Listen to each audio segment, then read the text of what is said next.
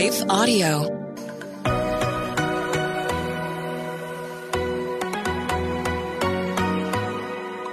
Do you sometimes doubt if you're truly hearing God's voice or if it's really your own? Or have you been in a season where it feels like He's completely silent? Have you been praying for a way to learn how to hear His voice more clearly? Hey friends, I'm Rachel, host of the Hearing Jesus podcast. If you are ready to grow in your faith and to confidently step into your identity in Christ, then join me as we dig deep into God's Word so you can learn to live out your faith in your everyday life.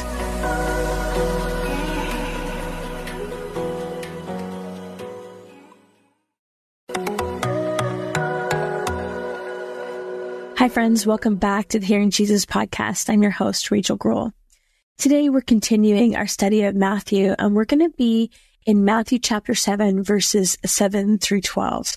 Now, if you've been following along with us, you know that we've been steadily making our way through what is known as the Sermon on the Mount, which is a scene where Jesus is sitting on a hillside outside of Galilee, discipling his disciples. And so if you've ever had that thought like, man, I wish I could just be discipled by Jesus himself, I have some good news for you, because that's essentially what we've been reading as we're reading through the Sermon on the Mount. It is essentially a discipleship where Jesus is interpreting the rules of the law and helping them to understand the heart behind the law. So I'm picking up at verse 7. I'm going to read verses 7 through 12. I'm reading from the New American Standard Version. It says, "Ask and it will be given to you. Seek and you will find. Knock and it will be opened to you. For everyone who asks receives, and the one who seeks finds, and the one who knocks it will be opened. Or what person is there among you, when his son asks for a loaf of bread, will give him a stone? Or if he asks for a fish, he will not give him a snake, will he? So if you, despite being evil, know how to give good gifts to your children, how much more will your Father who is in heaven give good things to those who ask him? In everything, therefore, treat people the same way you want them to treat you, for this is the law and the prophets." Now, there's two sections in this passage that are probably pretty familiar to you, but I wanted to spend some time just unpacking that a little bit. And so this idea of ask, seek, and knock, I think this is a teaching that sometimes gets twisted and manipulated. So I wanted to break it down to what those individual concepts mean. So ask, seek, and knock. What we're seeing here is Jesus encouraging a persistence in prayer. Ask means to pray and use humility in that prayer and being conscious of the need.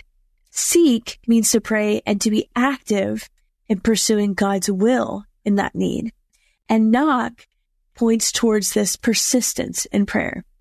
In the Greek, the way that these verbs are written is it's done so to mean an action that's going to keep going on. So you're going to keep seeking. You're going to keep asking. You're going to keep knocking. You know, I remember a time in my life where I was doing a children's outreach ministry, and we had been doing it for the better part of 2 years. We were working at 2 different locations in our community, and these are some of the poorest neighborhoods in our area. And we were going down and we were doing the same program I would do on a Sunday morning with the kids. I would do that. We had a truck with a stage door that folded down and all sorts of fun things. We would do meals. We would do backpacks full of school supplies. We would do shoes and boots for the winter, all sorts of things like that. And after the better part of 2 years, we had somebody that lived in that neighborhood that was not happy about the gospel message that we were sharing. And he called and he reported us to the housing projects. Now, mind you, the housing projects knew we were there. They were happy we were there. In fact, the police had told us that they were even happy that we were there because it was 2 hours a week that they didn't have to patrol quite as heavily, because these were some dangerous areas that God was changing with the hope of the gospel. We were reaching entire families, not just children, but adults as well. And so with this individual that was unhappy with the message we were sharing, he reported to the housing community. And of course, the housing community reached out to us and said, we can recognize that what you're doing is good, but this guy's a problem and we don't want to be accused of doing something we're not supposed to be doing. So you can still come, but you can't say the name of Jesus or God or the Bible or anything like that. And so we fought that, because not only is that discrimination, but it's viewpoint discrimination. And freedom of religion gives us freedom to express religion. It's not freedom from religion, meaning we can't say it. And so because this was government-owned property, we fought this. And I feel like this was the biggest season in my life where I was doing this act of asking and seeking and knocking. And we kept at it. And of course, the entire time we're trying to surrender this program to the Lord and say, okay, Lord, if this is the time that you want the door on this to be closed, we surrender this to you. But in case it's not, we're going to keep seeking you. We're going to keep asking. We're going to keep knocking. Long story short, what ended up happening is we ended up working with Alliance Defending Freedom, which you may have heard of those guys. They're the ones that were working with the baker that had to do a wedding cake for somebody that he didn't want to do. It was against his religious belief system. ADF is a legal group that helps churches and Christians fight for their rights. And so ADF worked with us with the state of Pennsylvania, and they helped us win back the right to get back in the door. And that whole process took quite a number of months. In the meantime, we still had families that were needing our help. We still had children that needed the hope of the gospel. So we continued to go and we continued to knock on that door. We continued to do things like talk about my friend Mo instead of Moses. We continued to feed them. We continued to offer them the things that we have been doing all along. And at that point, the kids did know the reasons why we were there. But I remember there was one individual on a Friday night, and this was after a lot of people told us we should shut down and not keep going. And he came up to us on a Friday night. He got a peanut butter and jelly sandwich, and he said to me, you know, I've been watching you and I've been listening, and I know that you're not saying everything that you want to say right now, but I want you to know that I hear you. And again, long story short, we ended up praying for him, and he gave his life to the Lord. And that was on a Friday night. The following Monday, he passed away. And I remember just thinking, what would have happened if we had not continued to go? What would have happened if we didn't continue to ask and seek and knock?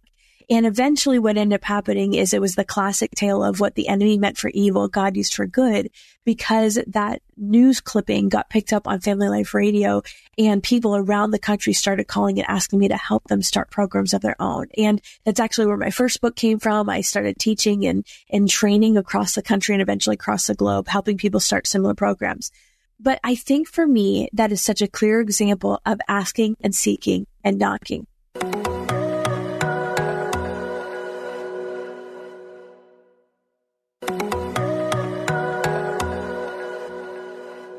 When we ask, we are recognizing our need, but yet we're trusting that God hears us. It's not like we're just saying this out loud to empty airspace.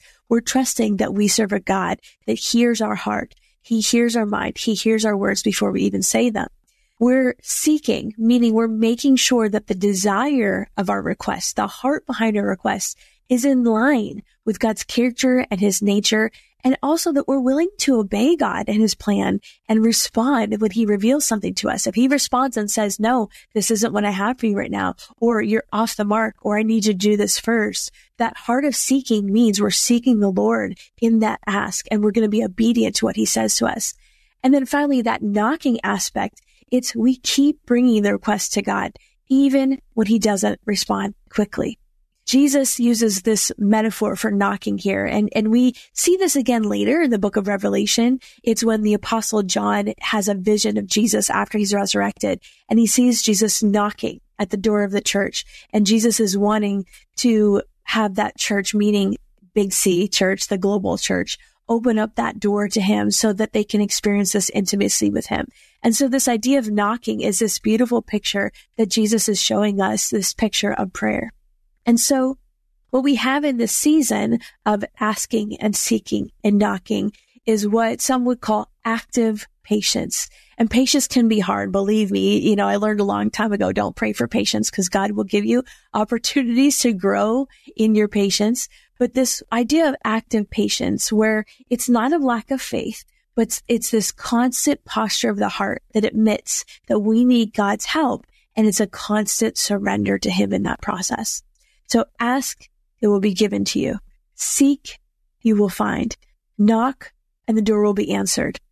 You know, it's not a promise to give you whatever you want. So if you are asking God to give you a new car and you're going to seek him for a new car and you're going to think you're going to knock and one day you're going to knock on the door and there's a new Beamer sitting there for you. I got news for you. Now, I've had that happen when I needed a bus to go get kids in our neighborhood. And actually God gave me 2 buses as I'm asking and seeking and knocking because I wanted to start transporting the kids to church. I 100% have seen God give vehicles, but that was for ministry. And again, this whole process of asking and seeking and knocking was a surrendered process, asking God for what's next. But if it's a selfish desire where you just want a new car because, keeping up with the Joneses, that's not what he's talking about. His assurance in here is based on a couple things. It's based on, number one, keeping our priorities focused on God and this kingdom first mentality. What is kingdom first? Well, we talked about this back in Matthew chapter 6 a couple days ago when we talked about how we seek first the kingdom and his righteousness, and then everything else will figure itself out. Everything else will be added to you. But first, the primary gauge that we have is seeking first the kingdom and making kingdom decisions. And then the second thing that this assurance that we have that's based on is recognizing that God is a good father. Sometimes as a parent, I know what's best for my kids, even if they don't. And even if I'm not willing to explain it in the moment, there's been times in our lives where there's been a shady character, maybe in a store or somewhere that we're at. And I say to the kids, okay, put that down. We're going to go. And of course, from the kids, especially when they're little, but why? I want to get this toy or I'm not done yet. Sometimes as a parent, I know what they don't know. And to keep them safe, I don't explain my actions. I just act. Or I'll be silent about something when they have persistently asked me about something and I've already set a boundary and I won't respond to them. As a parent, and what this talks about is we're evil. Our hearts are evil. Without Jesus, we're evil. And yet, even as a parent, we want what's good for our kids. But yet God is not just a father. He's a good father. And so we have to recognize that and trust him in that process, trust his timing, even if he's taking longer than we think he should, or if he's not giving us the answer that we want. We have to trust that he's a good father and recognize that. The third thing that this assurance is based on is that when we pray, we're praying according to his will with this desire to align our hearts with his. And, if you're praying for God to remove your spouse because you want to move on with the guy from work, that is not going to be an answer of prayer that he's going to give you. In fact, I would argue that if you get that answer to your prayer, it's not from God at all. Of course, it's from the enemy. But we need to pray and align our will to his will and say, okay, God, I surrender my will to yours. That's part of that assurance process. And then the last, it's maintaining this communication and relationship with God. So any step along the process, if God changes things, he's capable of changing your heart. There's been things in my life where I've been praying for and asking and seeking and knocking. And in that process, God changes my heart and says, you know what? This isn't actually what you need. And because my heart has been in this place of seeking God's will, I'm okay with that, even if the answer is different than what I originally was seeking about. So given that insight, I'm going to go back. I'm going to reread this passage, and I pray that it's a blessing to you. It says, ask and it will be given to you. Seek and you will find. Knock and it will be opened to you. For everyone who asks receives, and the one who seeks finds, and the one who knocks it will be opened. What person is there among you when his son asks for a loaf of bread will give him a stone? Or if he asks for a fish, he will not give him a snake, will he? So if you, despite being evil, know how to give good gifts to your children, how much more will your Father who is in heaven give good things to those who ask him? Father God, we thank you that you are not just a father, but you are a good father, that you have your best plan in mind when it comes to us. Lord, I pray that you would help us to be actively patient, that it wouldn't just be us throwing this request before you, but that we would be seeking you as we ask and we seek and we knock, and that it wouldn't cross over that line to manipulation or fear even, but God, that we would earnestly seek above all else this close relationship with you. God, we love you and we praise you in all things. In Jesus' name, amen. Okay, friends, we'll talk tomorrow. Hey, friends, as we lean into a new month and we continue to learn and grow together, there's a couple resources I want to make sure you know about so you can take advantage of. The first is our Patreon page, and the link for that is in the show notes. And on the Patreon page, we have a couple things. We have a dedicated space that is for discussion, for asking questions. You get easy access to me where we talk about things, we hold each other accountable.